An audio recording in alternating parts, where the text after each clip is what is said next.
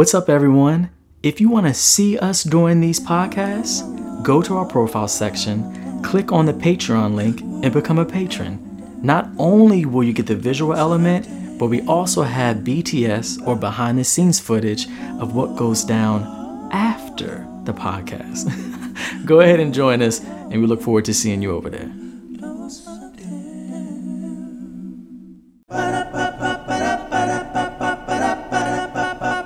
Welcome to another dose of DEM.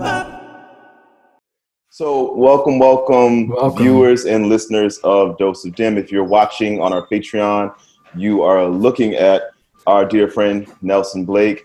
He is an artist, designer, storyteller for Marvel, DC, Image, and more. I really kind of want to prompt you a little bit to talk about some of the things you do. I know you in real life, so I was very familiar with your work, but through researching you a bit, you've done even more than I realized. I was like, wow, he's pretty cool. Yeah. So, so I think of you as like, Nelson, he's a comic book penciler, a comic book artist.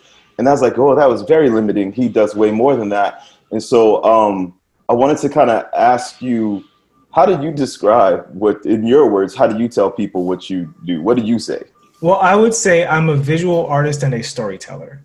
So, and I think now these days, and if we get nerdy with it, we can get into it, but I also think designer as well. Although that wasn't a skill set that was very strong for me when I was younger. I was much better at illustrating. And then my next good skill was storytelling. But as I've gotten older and I've studied the art of just art, like as humans interpret it, design came along as well.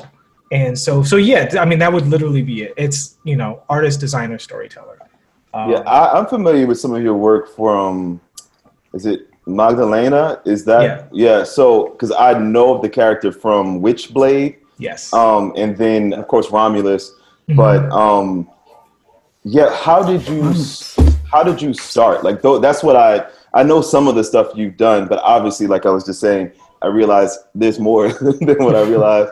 How did you get into this? What did you start doing first? So it's funny, now that I'm super old, I've actually done a lot more than I thought. Like, I actually started seeing stuff and looking back and being like, start looking back on your stuff. Yeah, like, I forgot I drew that. Right? Literally, I saw a comic book cover the other day. I was like, I worked on that. The way that I first started, I was very lucky. Was actually in web animation. So my first job I got I was 19 years old. Oh, wow. So before I started working, I actually stopped artwork for about a year and a half to tour with the band up and down the East Coast. We did and it was a heavy metal band. I played guitar. Nice. So I had to quit that band because the opportunity to actually get my career going, started up. And that's when I started. I started in a web animation studio. And this was really, really early into the Flash animation stuff when everybody was still doing 2D. So I was very lucky because the people who were working there were like, I guess you could say legends in animation now. Kimson Albert, who worked on Daria, LaShawn Thomas of Boondocks fame. He's got, Cannon Busters on Netflix now. A lot of people, JP was up there. So they taught me a lot about not just animation, but just like the foundational ways to practice art, period. Because before then, I just wanted to be Jim Lee and Mark Silvestri. I just wanted to draw. Hello, somebody. You know what I'm saying? That's what I was like, you guys are just a stepping stone to Image Comics. And but they taught me, they broadened my horizons a lot. And and one of the most important two lessons I got from LaShawn Thomas, who's a really close friend of mine to this day, was study Disney and fill up a sketchbook every month. Front to back, every page, fill up a sketchbook every month. And that really gave me like the athleticism to like draw. And then I made friends with a lot of the writers at the studio. One of my best friend now, Brian Edward Hill, who's like a screenwriter, and he's like doing great things. He's doing the next Power Rangers movie and stuff. He got me into the storytelling part of it from a writer's standpoint. Right. So Brian's a big comic book guy, and he's worked in comics. He still works in comics, but his foundation was screenwriting, storytelling, act structure, archetypes, characters. So I started studying that stuff seriously and started eventually relating how art not just depicts those things, but is speaking the exact same language. And I actually started to study that with music too, how music is doing the same things. It's just a different, almost like a different language, but saying the same ideas, the same words, the same structures. So yeah, so I started in that animation studio, and then my very next job was doing toys. I did toy illustrations and concept art for G.I. Joe. Oh, I did not know that. Okay, wow.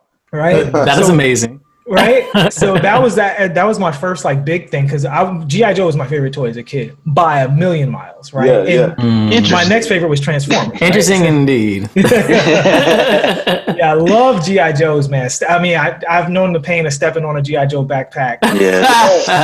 Yes. If they ever need answers from our country's enemies, only thing worse than stepping on a G.I. Joe backpack is your dad stepping on the G.I. Joe backpack. Oh, yeah, well, you got to hear about that.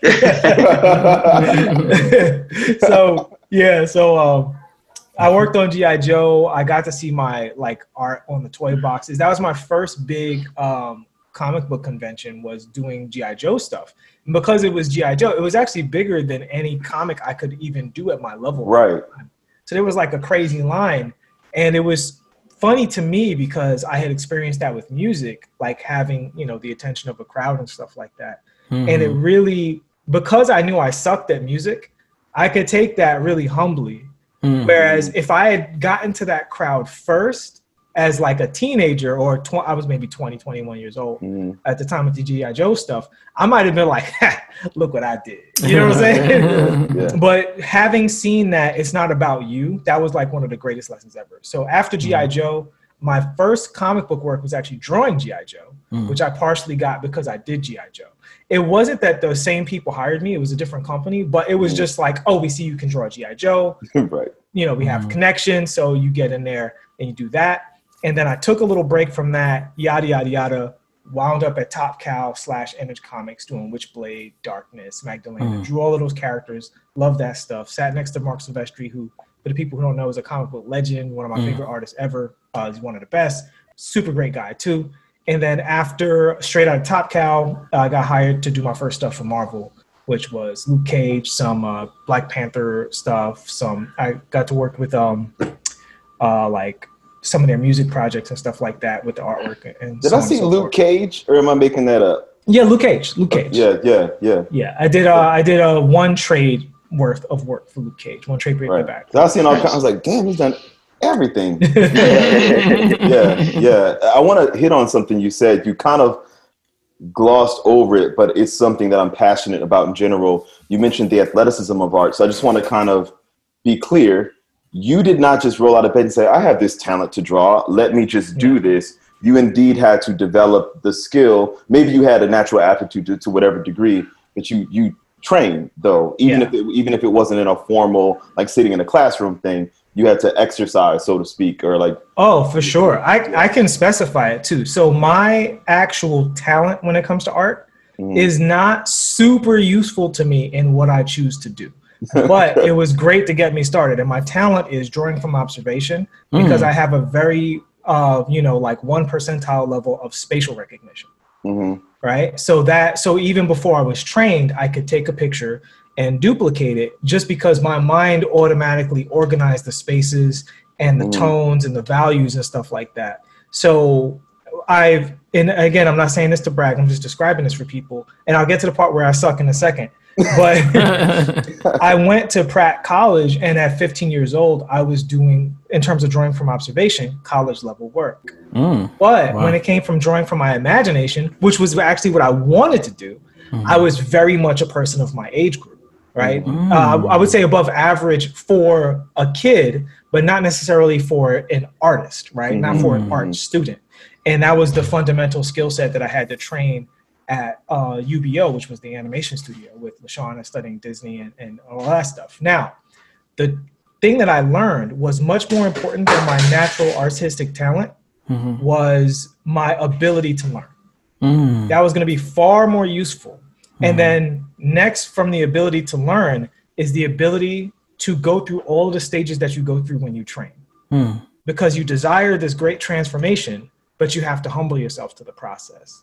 And humbling yourself to the process means just doing it with a certain amount of faith and a certain amount of diligence on a daily basis as you adapt your mind, you adapt your body to, to see it, to learn the language. You know what I mean? And it's very frustrating to, if you're in a foreign country, read a sign and it's like, which one of these is the hamburgers? And they're all just like, just slashes on the wall, and you're hungry. So you get frustrated and you wish you could learn the language now, but you got to start slowly and learn the language, concept by concept, word by word, learn the grammar, adapt yourself. And then eventually one day you look up and all of those signs are like, oh, okay, this is where the burgers are. This is where I get, my toilet paper and you know what I'm saying? And so on and so forth. So that's what it is artistically, is you learn, you adapt yourself to the language, and your brain takes what used to be confusing signals and it organizes them as you adapt yourself. And in that sense, that's why my personal philosophy is anyone can learn to draw. Anyone can learn to sing. Absolutely. They say this all the time. That's what me and Eric. That's we vibe on. That's one of the brotherhood connections, is that understanding. Relatable as fuck. And because Nelson knows this, but I don't know how many of the viewers know, but I was headed toward either School of Visual Art or Pratt or possibly Cooper Union, but I was on that pathway when I was younger.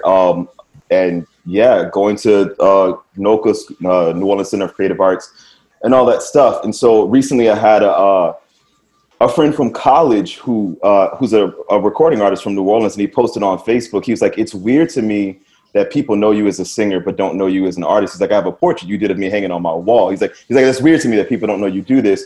But one of the things that Nelson has alluded to a couple times that I also find relatable is how, like, skill or different levels of mastery or whatever in one art realm inform another. And you can see how there are patterns and things that I've learned that my artistic friends seldom have one. It's almost like, I think, like an RPG character. Maybe you've leveled up, like you're fighting or you're magic more, but it might be a stronger mage, but you can still fight, something that, so how do you, I don't know if can you put into words at all how maybe your abilities as a guitarist have informed your art and design? 100%. So there's drawing theory, right? There's design theory, there's color theory, and as you guys all know, there's music theory. So the first of those that I started to probably learn was color theory. And I learned it at a fairly rudimentary level. Now, I sometimes get lucky where I'll be studying something and I'll just get it. Even though the 2 days ago I had no idea how to do it, sometimes it'll just start to unravel for me. Right. And that's what happened for me with design. And what I learned with design was, and this seems very straightforward and basic, it's the organization of space. But the next most important thing is, what do we mean when we say it's the organization of space? So if you take any artistic endeavor and you say, first, we're going to focus consciously on an empty space, meaning we're going to border that space with either time or actual geometry, right? So whether it's a canvas, whether it's the length of a song, the length of a speech, the stage on which a dance takes place, this is where it's going to happen. Now, within that space, you have infinite possibilities until you make your first move, until you divide that canvas, until you put the hi-hat on the song that, shows the tempo, or you put that first chord that shows the overall key that the song is going to be in, right? Right. So, and then every decision that you make past that subdivides the space. So the answer to your question, Eric, is that the way guitar informed me, this is the more esoteric, important one, is it showed me the language of organizing space to tell a story. And that every time you organize space, eventually you create a design, and all a design is a thought. And to relate this to music, when we think of something like, say, Star Wars, right? And we think of the theme to Star Wars. Everybody has a theme in their head, that pops up. But the funny thing is that theme is a summation of this entire composition. Same thing with, say, Superman. It's this basic design that's the idea of all of these full stories. And the same thing with a chord progression, right? A chord progression is just an organization of these musical spaces. And so studying that from music helped me see it in art so that I could see beyond what was just the natural mechanical talent to like draw things to, oh, this is how you express yourself in doing this. And I saw the path to, I'm not saying I'm there yet, but the path to mastery from there. The other thing it taught me was how to practice. So if you guys humor me for a second. So me and my other guitar player, we'd both been in the exact same place where we were okay, but we really wanted to be better than okay. So we made a pact, right? We said, we're going to practice exactly the way the instructional video tells you to practice. No shortcuts, sounds boring, but we're gonna do it together. So what we did is we put on a DVD of Lost. And it's a DVD, so y'all know how old we are.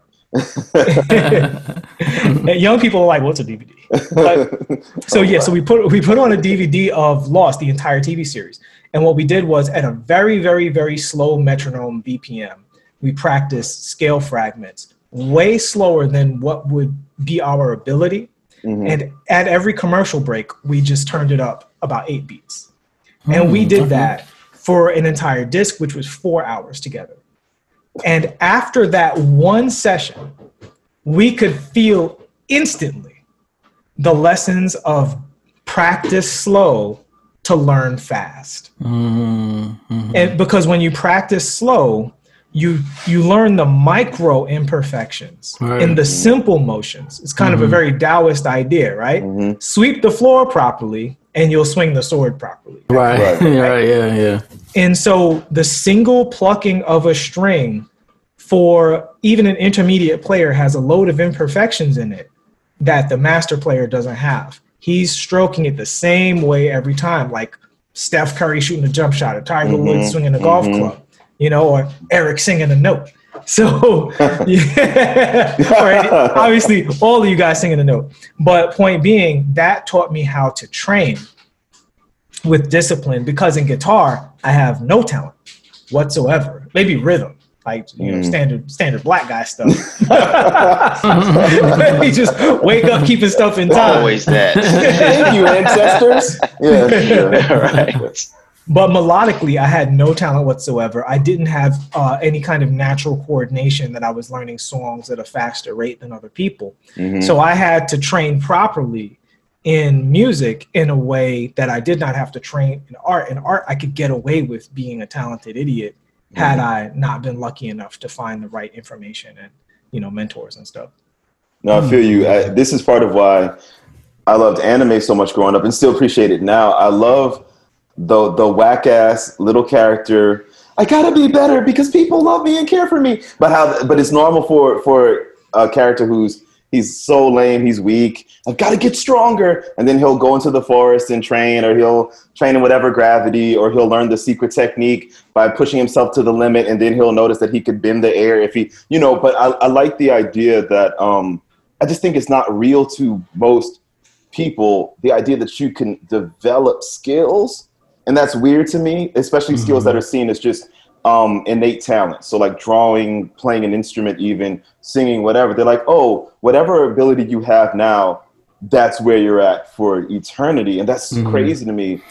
Yeah. You know, that makes me think when Nelson was talking earlier about, I think you said observational drawer, where you could see things and draw them. I remember, I don't know how old I was a kid. And I've actually shown DeMarcus and Eric this little sketchbook before. And Nelson, I might have shown it to you too when I came to a couple years ago about learning some skills.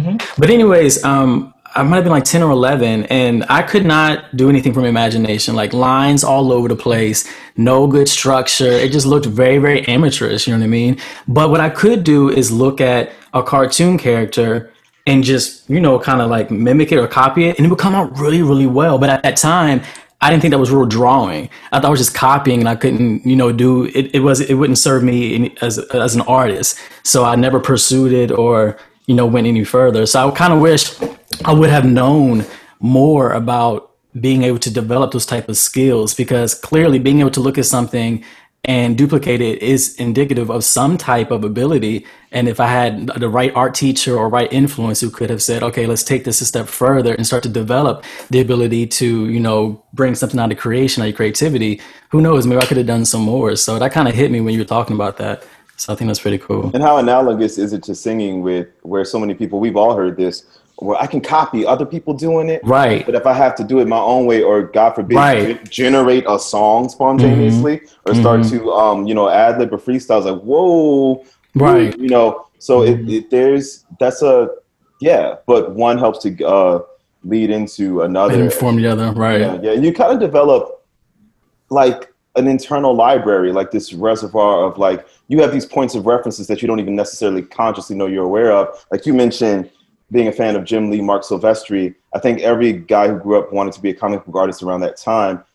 There are bits that are going to come in from them that you're not even trying to do, but you've seen so much of their work and maybe copied so much at that 16 or whatever, that even though now you have your very own distinct style, their influence is still in there a little bit. Like you draw from, and maybe in the way you draw a pointed foot when the girl is jumping, maybe it would be a little different had you never seen, Mark Silvestri draw Dazzler in Australia or whatever so like, I feel like we still, and I don't think that's a bad thing, but all artists, you get influenced by every artist you've ever come into contact with. Right. Yeah. That kind of brings me to a question for you, Nelson, or more, since we're kind of getting a little more technical now, because some of our patrons, they're animators, and they draw as well. So they might really get into this. Yeah. So what is kind of like your process? Like when you're ready to tell a story, when you're ready to get to creating a new character or something, what is the process like for you? How do you get it going? So my process has gotten fairly weird and abstract. Perfect. Yeah. Right. Talking to the right group here. Right. So what it used to be was I would storyboard the script, right? Where I would read the script and I would literally do storyboards, and then I would organize that storyboard into a comic book page, which is a fine way of telling comic. Your comics will be clear and so on and so forth. Yeah. But what I learned was that comic book pages are a design unto itself, and storytelling inherently speaks the language of design. So before I tell you guys my process, I have to describe at least one instance of this, right? So picture a horizon, right? Like in the middle of a regular landscape. Now picture a ball. Now I didn't tell you where that ball is, but wherever I put that ball is going to give everybody an indication of story. So if I put that ball directly on the horizon line, right, the horizon line, or deep into it, you might imagine that this is an object on the ground. If I put the ball hovering above the horizon line, you might imagine that it is, a celestial object, like sun or whatever. Now, let's say we make it a celestial object, right? And we make it that. So we just have a line and a ball. Already, as you said, that kind of ancestral DNA, that whatever we're all tied into, is giving us indications of what this message might mean before it turns into art. Now, let's say I make that ball a golf ball, and I put on the horizon a hole. Now we understand that, this might go in the hole, right? Let's say I make that Superman, and instead of a hole, it's a city in the distance. Okay. I still understand the same idea that this object over here might be going over there. You see what I'm saying? Yeah. So this is how placement of things already tells a story. If you just take one object that's big and you overlap it on something small, you get the idea that this might be a codependent or oppressive relationship. Yeah. Depending on how the overlap is handled and stuff like that, right? Right. So this is the way space organization tells us stories. So now when I get a script, I first just do a pass of pure design, organizing the spaces the same way when you hear, a note played and you decide to play in those chords, you decide, am I gonna, flatten this fifth and get a little saucy, or we just going straight forward and make this keep this on the little major chords, you know what I'm saying? We're gonna stay with the sevenths, or add a 13, you know what I mean? Like, you know what I mean? So like you start, and you just feel, because, and this is what we talk about conscious observation of space. Yeah. Is I feel like personally, and you guys can chime in on this, the most important aspect of being a musical collaborator is listening. Absolutely. Listen 85-90% of the time, and the 10% that you have to play is way easier if you do it the other way around. Right? Yeah. So it's the same thing with, like, I'll read the story. I know that my subconscious is already, I'm channeling this now. I'm not making it. Making things is extraordinarily difficult, no matter how hard you practice. Making something good, even for a true master, is effort. Channeling something, whether you're a master or a novice, is easy. And channeling comes from living in the moment, observing where you are, and being aware of the space that you're in. Right? Within the story or the song or the speech or the joke or whatever it may be, whatever you're trying to do, you kind of can feel it. And you got to start to learn to trust that and translate your skill set to that skill set, because they're two separate skill sets. One is universal that we all have. The other is specific to whoever trains it up. Right. That's amazing. You know, when you're talking, it makes me also think about, have you ever picked up a camera before? Just curious. Only a little bit. And it's, my buddy Brian, he loves photography. So I played with him a little bit with photography. Now, when I was younger, I never understood the point of photography. I was like, you're just taking pictures of things. I already saw it. Paint it and talk to it. Get your pencil out, scrub. Why are you taking those pictures? Obviously, I was wrong. I was pretty ignorant.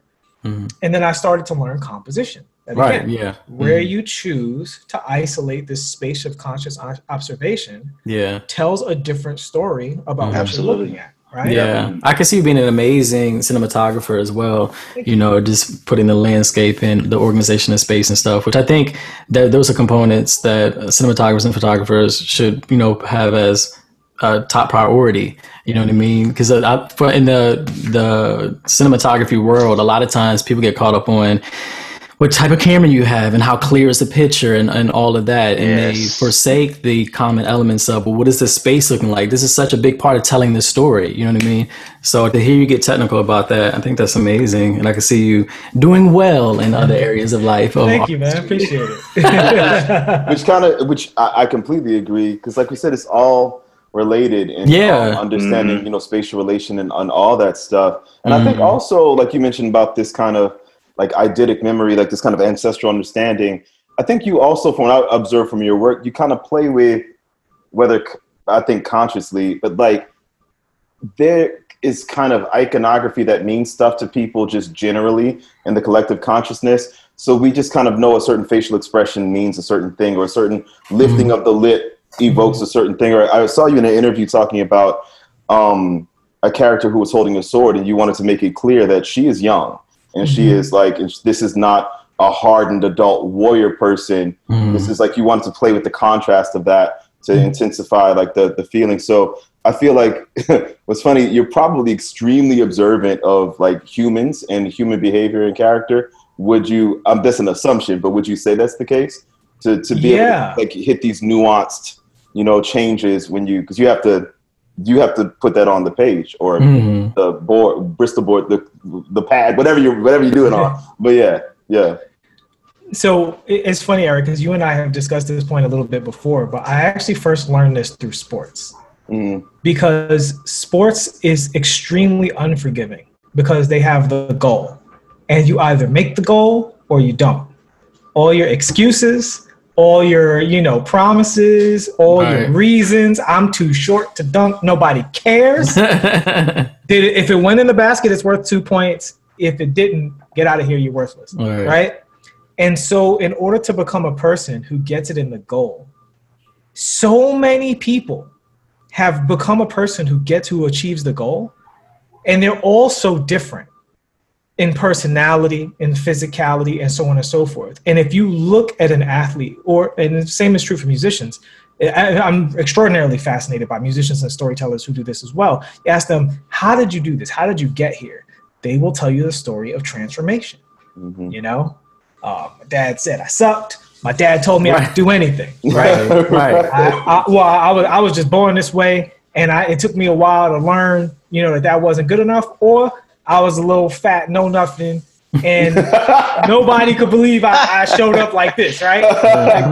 It's all over the place. And that story of transformation, not just in art, not just in sports, but in relationships, in everything, is it's the thing that makes it easy to love humanity. Because I try to tell people, as trying as these times can be, as much as the internet exposes our, the bugs under the rock of our consciousness, remember, we also were animals at one point. We literally ate our kids when we were hungry for no other reason. Just hungry. And I've assaulted this woman so many times that there are so many children here, which means I have more food, which means I'm not hungry. You know what I'm saying? Like that, and then that creature flew to the moon, allegedly. But I can't. Hold on now. But you guys know what I'm saying, right? Like, that creature made the internet. Like, that's crazy. That's our journey. Where we consult each other's souls. Yeah. So. Right. And we're both, right? Like, you are, at the same time, you are the genes of people like Albert Einstein and, Nikola Tesla and Duke Ellington and all these geniuses and stuff like that. You're also the genes of Genghis Khan and, Adolf Hitler and all these other terrible people. Like, both are in you, and that's the story of humanity. And if you accept that and can learn to appreciate and love the growth of humanity, then when you go to create your art, you'll tell the story of humanity, which is all anybody cares about. No one cares about your perfect technique. Except for people trying to get perfect technique. It's an illusion. Hello, somebody. It's so true. Adolescent fantasy. Because a perfect story can only be told, a mathematically perfect story can only be told one way. But a nearly perfect story with a bunch of little imperfections is unique in an infinite variety. Come on now. Well, I have a question. Coming off of transformation and all, but going back to like the technical parts of your work, like how much editing would you say you do on any given piece of artwork that you're making? Like, is it like I'm just going to do this and what I end up with it is what it is? Like, as if a musician is standing on a stage and when they're performing in front of a live audience, whatever they give is what they give, versus you having the opportunity to maybe make changes. What is that process like? So my goal is to be as improvisational as possible. Because now let me say before I go further, that's because I've practiced the technical stuff a lot. Gotcha. Right, I've practiced my perspective. And when I see something that if I were to improvise on it, it would be weak, then I go back and train that. So that's first and foremost. This is coming from a foundation of, fundamental skill, quite frankly, right? Like any musician, if you are not familiar playing in a certain mode, then you have to practice over that mode so that your ear can adapt to it, so that if you have to improvise, you'll actually have ideas that are worth something, as opposed to being lost kind of reaching out. Like this, a lot of people say play with your heart, which is a fantasy if you can't speak the language. Right. Yes. Right? So, but Absolutely. Then upon learning the language, going back to what I was telling you guys, my personal perspective is that mastery doesn't come from the technique. Mastery comes from not being trapped by technique or lack of technique. Yeah. And so my process now, I try to have very little editing, because what it really is two processes. It's designing and then drawing. So I want to design it enough that I trust where everything is going. And then I want to kind of erase that and then just draw and let the page tell me where to go, within that process. Improvise almost as if I was sketching on the spot. Yeah. But it's within the confines of the structure that I've already agreed is in the spirit of whatever the project is. Yeah, no, I feel you 100%. I just had a conversation with a fellow vocal coach the other day about how technique is a key and not a cage. Right. And how a lot of times singers get hung up on, there's an aspect of technique, the mix. And they're like, but I mixed that note. I'm like, yeah, but it's still an ugly, passionless, boring note. Like, technically it was done in a way that your voice won't die. But if that's where we're setting the bar, and then, you're not going to move anybody with that, because you have to tell. Ultimately, we all rant at students, but I think I rant harder about it. Y'all might verbalize it more calmly than I do, but you got to tell the story. It's not enough to just be technically, So I super get that. I have to bring this up. when I was coming up, I didn't know a black artist, not to make it a race thing, but all the artists that I knew, like now you have like Olivier, you have a lot of, I get excited in a way that I probably shouldn't still, but when I've realized artists that I think are dope, when I find out, oh, he's black? Okay. Everybody was white. I love Jim Lee, Mark Silvestri, Joe Madureira? Yeah. I was about to say him. And there's people I'm leaving out just because I can't, my brain is going numb. Who's the guy who did like Wet Works and stuff? Will's Portasio. Yeah, yes. Yeah. So like that whole kind of Marvel Golden into Image group, but and white people and Asian people, but I just never saw black people. And the one or two that I won't name, I didn't really enjoy their work when the few I would come across. So was that anywhere in your mind going into it that the limited representation, or were there more people doing it at the time that you were coming in? Or was it no. It was for me. I'll be honest with you. It was a personality thing. I was just too competitive and arrogant to care about any of that stuff. Oh wow. Okay. I just, you know what I'm saying? Like I just, yeah. I didn't give a fuck. I'm gonna win. You know what I'm saying? You gonna kill me or lose? That's how this gonna go. So there was actually, I'm not gonna name him, but because I don't want to say buddies, but we're acquaintances in the industry, and he doesn't remember me. But when I was about 15 or 16, he told me to quit. He's a black guy. Wow. And he was a professional working on, fairly major stuff at the time. Yeah. And I didn't love his work, but I was a kid. I was trying to get portfolio reviews and blah, blah, blah. I didn't say anything to him to like make him mad. It was just his assessment of my work at the time. Told me, you're not good enough to do this. You should quit and do something else.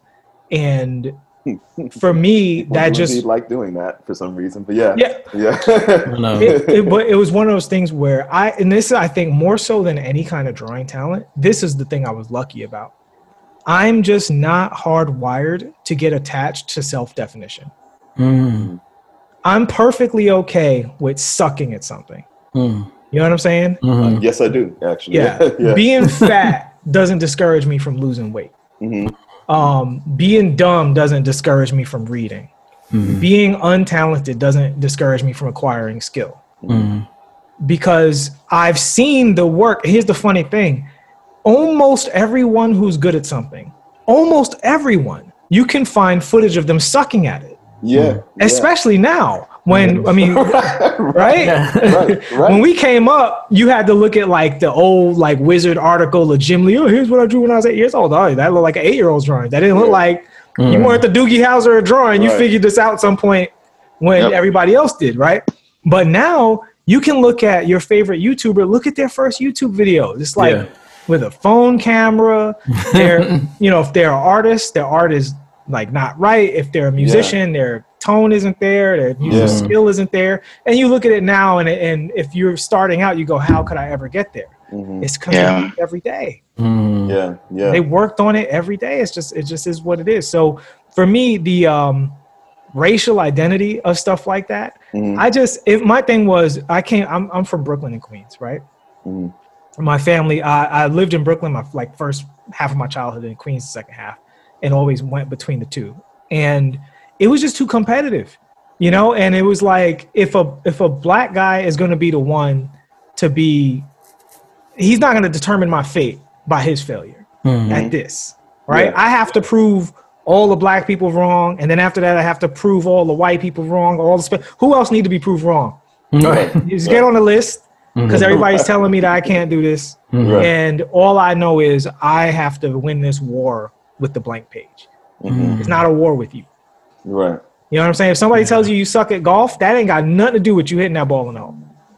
That hole's still really small and really far away. If they told you you were awesome, guess what? Hole didn't slide any closer. Right. No, it's true. Everybody tells you you're going to be a great singer and you out of key.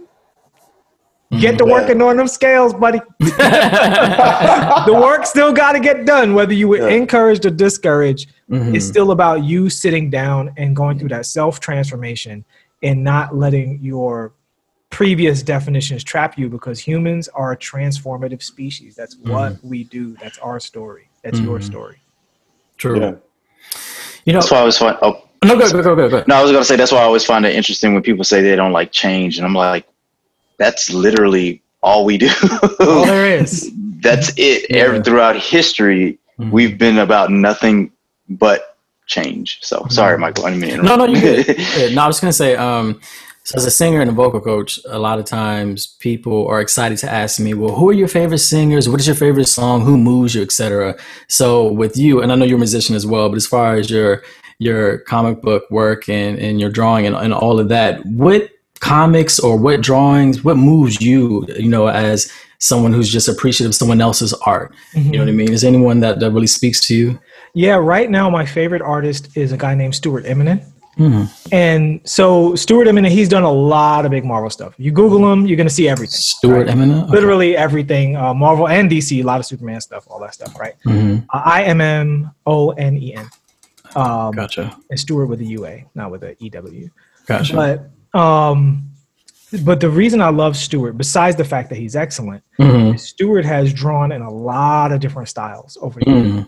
And when I came up, that was a no-no. You're not supposed to draw in all these different styles. You're supposed to find your way of drawing and do that over and over and over again. Again, relatable to singing. Right. Yeah. Don't change. You have to have basically a brand that means this thing, and that never vibed with me. My curiosity is in all of the ways people draw. Yeah. Not the one. Yeah. And so I love Stuart for that, as well as his excellence. There's a guy named Andrew Robinson, whose work is really fantastic. Who else? Sean Gordon Murphy, I like a lot right now. Brian Stelfreeze is always a joy to see. Adam Hughes' art always wakes me up in the morning. So yeah, there's a lot of honestly a lot of concept artists and European illustrators that you see in like video gaming or on Instagram and stuff like that. Really love their stuff too. So yeah. Oh, by the way, I have to say Kim Jong-gi is like the Michael Jordan of drawing right now. So look him up. He is a monster of the highest regard. He humbled everybody. KIMJUNGEI. Okay. 3 separate names. I'm gonna look him up. Kim Jong-gi. You'll watch him live drawing, and it's like, what's happening right now? I feel like I'm familiar with. No, maybe not. Wow, that's wonderful. Yeah, okay. Kim is a monster. Kim is a true monster.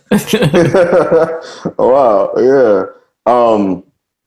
No, that's relatable as fuck. And one thing I've been screaming at my students lately is this idea that you have to find your sound and stay with that sound. Like that's a curse that the music industry has tried to hurl upon you. And if you don't dispel it, then it will bind you into this like. There's this thing like you have a gospel voice or a pop voice or this kind of voice. You got to think. It's like this is bullshit. Like business wise, some people might appreciate one style over another. I know Joe kind of got caught into like the pseudo manga ish thing, and people are like, it's got to be that.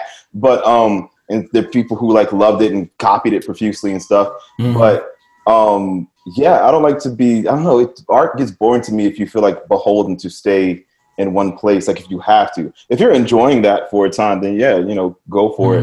But if you I just hate that. But I just really relate. But you mentioned video games, and I have to bring this up. I can't let the whole thing go by. But you just recently, I don't know how recently you did it, but recently it was revealed, I guess, that you did one of Miles Morales' costumes for the new, I guess, PS4 and PS5 game, like the sequel, to the Spider-Man Miles Morales game. Awesome.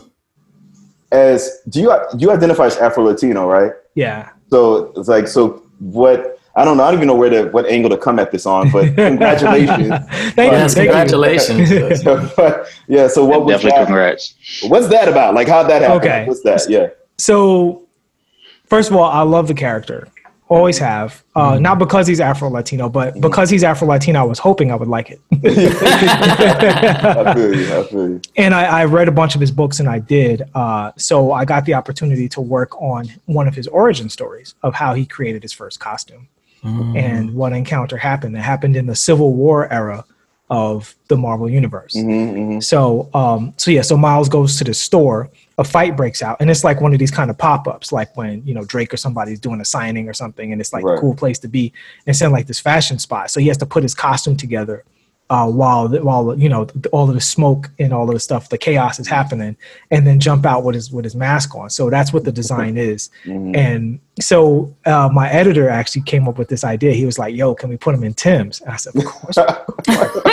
He's a New Yorker. Yeah, that immediately said, "I was like, York, some Tim's, the most New Yorkest." Yes, in my head, I call him Dead Ass Spidey. Yeah, dead ass. I'm not gonna hold you up. Dead ass Spidey. Not for nothing, yeah. Right, facts. I can't say the rest because he's Spider-Man, but y'all know what comes next. I say facts, my G. All right. Dead ass Spidey. So the funny thing about that, now obviously it's in the game. You've seen it 4K. It's animating like it's crazy, right? It's the #1 game on PS5. So. It's the only like real exclusive game of this new console. Let's say both consoles, everybody's selling out. So that feels incredible. Like that feels amazing. And I'm like absolutely floored by that. But it's not that my costume is in a game. Because I actually recently had one of my covers being the Avengers game, which was pretty cool. Okay, cool. Right? Nice. But this was different because I'm watching people play this game and review the game and stop what they're doing and literally zoom in on his feet and go nuts. And I'm watching like the comment section, like, yo, they put him in the butters. Like, you know what I mean? Like, that reminds me of why we do this. Like seeing people get excited and, you know, I remember the first musical interaction I had that changed my life was after this show. This kid came over. He's sweating. Now I play metal, so everybody's moshing and dancing and all that stuff, right? So he's sweaty, he's tired, he's out of breath. He's like, yo, can I get your pick, bro? This made my week. And I'm like, that's crazy. Yeah. Like, I remember the first concert I went to and I got a pick from my favorite guitar. He threw it off the stage, right? Because it was Pantera, so it was a big show. And I just happened to catch like the pick. But I remember that. And I'm like, he's doing that to me. And I'm not good at this. That's crazy, right? Like, and so that is what, you know, this is really all about, is that when we tell stories, we allow people to have these emotions and channel and hopefully get inspired by it and tell their stories as we tell our stories and stuff like that, and help other people tell their stories. And so I think that's what got me the most, is like my favorite character from childhood, Afro-Latino version, 4K, you know, new systems, and people are going crazy over this very New York kind of twist on the character. That's just like, 10-year-old me wouldn't even believe me if I went back in time and told them that whole story. Right. That's amazing. Something that you mentioned just brought up the idea or the concept of commission work. You know, and so for people who are watching, I know I saw a lot of this, especially when quarantine hit. A lot of artists were doing commission work, you know, to keep working and still be able to tell stories. And the unique aspect about commission work is that the person comes to you and says, "Can you draw this for me?" You know, or can you do that? Is that something that you do as well? Are you permitted to do that? You know, I am. I'm a freelancer, so okay. So even though I've done a lot of work for Marvel, I've done work with DC. My most recent project is from a company, Artists with Artisans. That's Axel Alonso. He used to run Marvel. I just did a kids book with them, which was a lot of fun. Got to go back to my animation roots. But those are all freelance gigs. Gotcha. So I can draw whatever I want. Now for me, this is what I'm doing in terms of commissions and original art. I have been doing interior comic book work for a long time, and I've been doing design work as well for a little while. I'm taking time aside to figure out what my illustration identity is. And then that's going to recontextualize my commission work. Because I could do commissions right now and be like, you know, $100, $200, $300, whatever. But I don't want a commission identity based off of my interior artwork. I want to see, it's an exploratory thing, right? Like imagine if all your life you've been doing, you know, gospel music, but you started out doing blues, you know, or rock and roll. And now that you've learned all this stuff from playing with these gospel bands, you wanted to start a new rock and roll band, you would be like, oh man, but I see these other things I could do when I'm not only thinking in a rock and roll context, right? Now that I have this jazz or gospel context, I can go back into it and maybe I'll do a version of that that's a completely different idea than I would have had back then. That's kind of where it is now. Like The last time I was really an illustrator was when I was much younger and had a completely different view of this stuff. So I'm going to do original illustrations for sale, see how that does, see how people like them. And then I might do commissions based off of that. Gotcha. That's good to know. That's what's up. Well, I have a question for the anime fans out there. Number one, well, it's a two-part question. One, do you like anime? I'm pretty sure I know the answer to that already. I'm going to ask it anyway. Do you like anime? And this is actually a three-part question. Do you like anime? Which one would you consider, or which few would you consider as your favorites or favorites? And no, let's just go with that for the moment. And then I might have a follow-up question. So, all right. So just before we go to the anime thing, I have to shout out to manga, which is the comic book form of anime, basically. A lot of it's based off of. Where I was going with this. Okay. So I love the manga to One Punch Man. I like the anime. Right? Okay. I love the anime to Dragon Ball. I like the manga. Right? Okay. I like the manga to Kill la Kill. I love the anime to Kill la Kill. Right? So outside of that, Gurren Lagann's excellent. Soul Eater, I liked a whole lot. Old school, Spriggan. I love Spriggan. I love Dengaio. It's an old school Voltron, Gundam style joint from like the 90s. When it comes to Dragon Ball, I'm a Dragon Ball Z guy, but the super stuff is cool too. GT, y'all could keep all that. I'm not a big Naruto guy, not because I don't like Naruto, but because Naruto is basically Dragon Ball. And when I was a teenager, watched literally hundreds and hundreds of hours of Dragon Ball. And seeing Naruto, I'm like, oh, okay, this is Dragon Ball for you guys. It's cool, and it's cool in its own different ways. I'll watch the YouTube clips, but I ain't watching episodes and episodes of that. Right. See, anything else come off the top of my head? I would say those. That's a, fairly strong, group of the Cowboy Bebop movie, stuff. Obviously, I'm forgetting a million things, but I love all of that stuff. Sword of the Stranger is probably the best animation, period. Okay.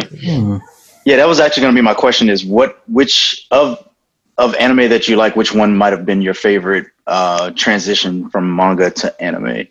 Because I know a lot of people, actually, Eric, I'm thinking about your brother, Marcus, who absolutely loved Attack on Titan, the way that they took it from manga to anime. You took it from my head. I was yeah.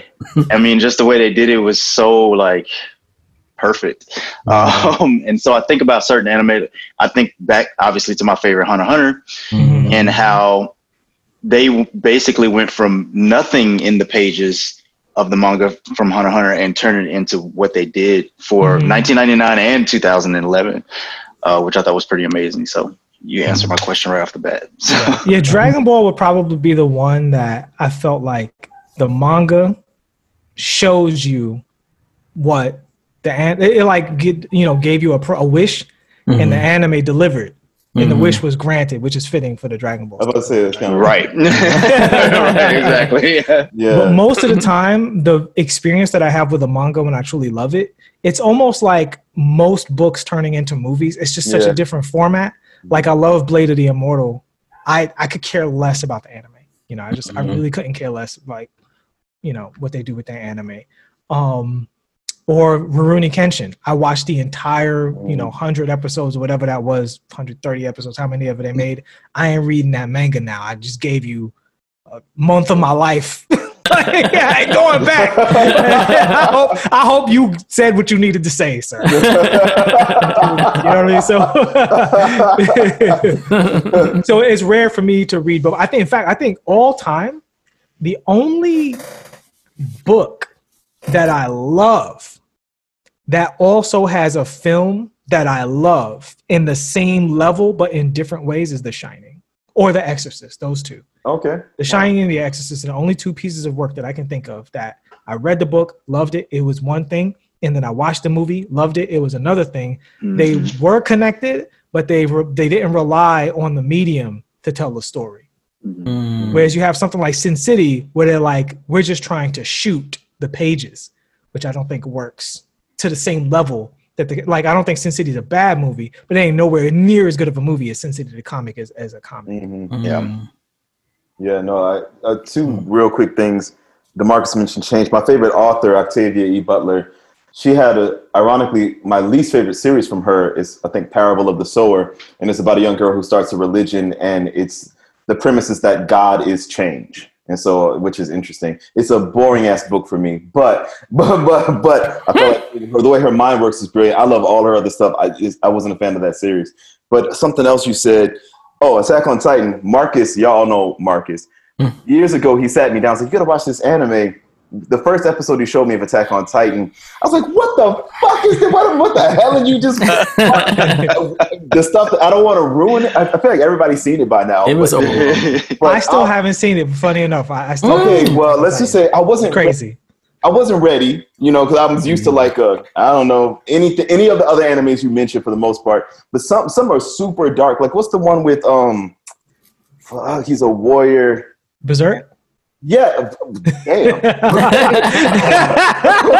it's a great anime. He's a witch. Like, what the? You remember how we met? Yeah, right. It was a little too good there. Okay, but yeah, exactly. But that shit is dark. A lot of it. So I sometimes I need something lighter and dumber, like when I want to decompress. I can't, some of that stuff. I'm like, it's a little too heavy for me. Right. I'm not trying to, give up on all of life right now. But yeah.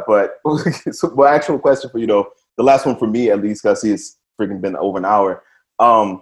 Advice to people. I was about to say young artists, but whatever the hell age, who are aspiring to do what you do. You kind of have doled it out intermittently throughout the conversation, but I don't know, is there any particular thing that you see that people don't get when they try to go for this job, because you do a lot of things all melded into, the work you do, but is there something where like, everybody they think it's this, but it's not, or they're not prepared in this way? I don't know. Is there anything like that? Yeah, I would say in general advice, kind of touching what we talked about. So it's kind of fitting for this discussion. Work through your influences, not around them. Don't avoid what you like. Become intimate with what you like. Try to do it perfectly, right? So if you like Jim Lee, yes, try to draw exactly like Jim Lee to the perfect way. Don't just copy the one picture. Deconstruct his style to the very, very best of your ability, which is how masters study everything. Right? That's how, if you look at Rembrandt, he's got studies and studies. His apprentices have studies and studies. If you look at any musician breaking down a song, they break down the exact theory of the song. They don't just play the song without intelligence. They cover it down to the basic theory of it. And then they absorb all of what they like and they leave what they don't. And that's where your style comes from. Your style is not the boundaries that are just your limitations. It's the sum of everything you love without the stuff that you don't love about what you love. That's what it is. And as Eric said, a lot of that subconscious memory. Now, on a more technical basis, I mean, when it comes to drawing, you have to learn figure drawing, shapes, perspective, all that stuff. What I highly, highly suggest is you just build up your athleticism and work every single day on the very, very simple fundamental aspects of drawing. That's a much longer, complicated conversation. If anybody wants to reach out to me to ask any questions, my Instagram DMs are open. My Twitter DMs are open. Just hit me up over there and I will either answer you directly or I will create a video showing you that technique, because that's an ambition of mine going forward, is to do a lot more art tutorials online and stuff like that to help people out with this. Because I do think it's not the clearest path how to get from not doing what I do for a living to doing what I do for a living. It's amazing. Awesome. My last question is about the music. I know you're equally as passionate about music. So you play the guitar. I do. What type of guitar? I have, my main guitar is a Paul Reed Smith guitar that I love very much. Yeah. My secondary guitar is a cheap but great sounding Chinese Fender that the guy at the guitar shop convinced me was better than many of the Fenders in the store, and he was right. Yeah, that's how Fender is, man. Their product isn't consistent. So you have to you can't just look at I mean, you can, but I don't recommend you look at a Fender online and buy it. Go to the store, play every Fender that's similar, and you will be shocked how sometimes the $700 Fender actually sounds better than the $2,500 Fender. Oh damn! Okay, feels better. It's just made better because it's like Paul Reed Smith. I'm getting nerdy now, but they no, this is what they like. Yeah, go ahead. Right. They have such high quality control that every Paul Reed Smith you pull off is going to play very, very close, very similar to one another. Whereas Gibson and Fender, honestly, I really do think you should play it because most guitar players, in fact, Chris Buck, a great YouTuber, great blues player, has a story about one of the guitars he plays is this crazy, thousands of dollar Fender, and the other one he plays cost him 160 pounds or something like that. And he's like, listen to it. I'm playing it right now. It's amazing, right? Right. So sometimes you get lucky. Those factories throw out a gem and you might find it. So that's my secondary. I got my first acoustic guitar, just a standard Yamaha, last year for the first time. I'd never really played acoustic before. And my last guitar is a BC Rich Beast 7-string guitar. Okay, that's what's up. So my last quick thing. I know, and I'm done. You want to get to really know Nelson to the heart. You shared so much, and I hope people are listening intently because you said so many gems. Oh my goodness! But so thank you for that. So I know you have goals as an artist, but as a musician, I just want to stay on that for one more quick second. What would you say like your next goal as a musician is? Is there anything, any type of project you want to do, somewhere you want to perform when the world opens back up, or any type of music you want to release or anything like that? So funny you should ask that, Michael. So very recently, for the first time in a long time, I actually took a guitar lesson online. Nice. And so what I started doing while I was drawing was I started listening to music theory videos. I wasn't trained in music theory. My guitar was very, dumb, basically. I just was playing in E minor the entire time. I got fast, which allows you to play metal, play in E minor fast, and you're good. Had fairly tight, clean technique, formed a band. I joined a band, and we were off to the races, played some good shows. But I didn't know anything about the guitar, and because it wasn't something that I had a self-definition as, I didn't have any expectations for myself. So after doing so much stuff, I started thinking to myself, I am actually a musician now. I'm not just a guy who can some chords. I actually, I've written enough stuff that I feel like, I respect where I've come as a musician. I appreciate it.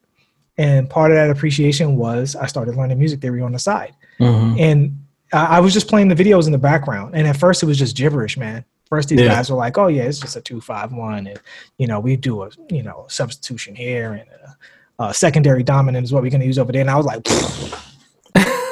"What's happening?" I feel you. And then one day it clicked, and what clicked to me was, "Oh, all music theory is an organization of tension and release amongst the frequency." That's pretty much all harmonic music theory is. It's just these relationships of tension and release. And obviously we have certain relationships that are stronger and create genres of music, but that's it. And then it clicked. And so now what I started doing, and this is actually like literally just a week ago, I've been practicing 2 hours a day minimum, highly structured practice. Wow. Just like literally. Nice. Yeah. Like super, super structured practice. And I want to go from, I don't know. I guess most people, if they heard me play, they would consider me either an intermediate or an advanced player. But I think if a musician hears me play, they would probably consider me an intermediate player. Gotcha. And so I want to move from an intermediate player to an advanced player now. Nice. Even as far as musicians are concerned. Not in metal, because in metal I can do what I want. Do your thing. But if I was to play anything outside of metal, like rock or blues or gospel or R&B or something like that, they're not something I even tried to do before, let alone would have any facility towards. But I'm building the skill set now to be able to incorporate those things into the next stuff I want to do. I actually just had a meeting with my the vocalist for my band, Diami, and we were talking about what we want to do a year from now in terms of creating a project. And my goal, and this is really if there are any metalheads in your group, who listen to the podcast, watch the show.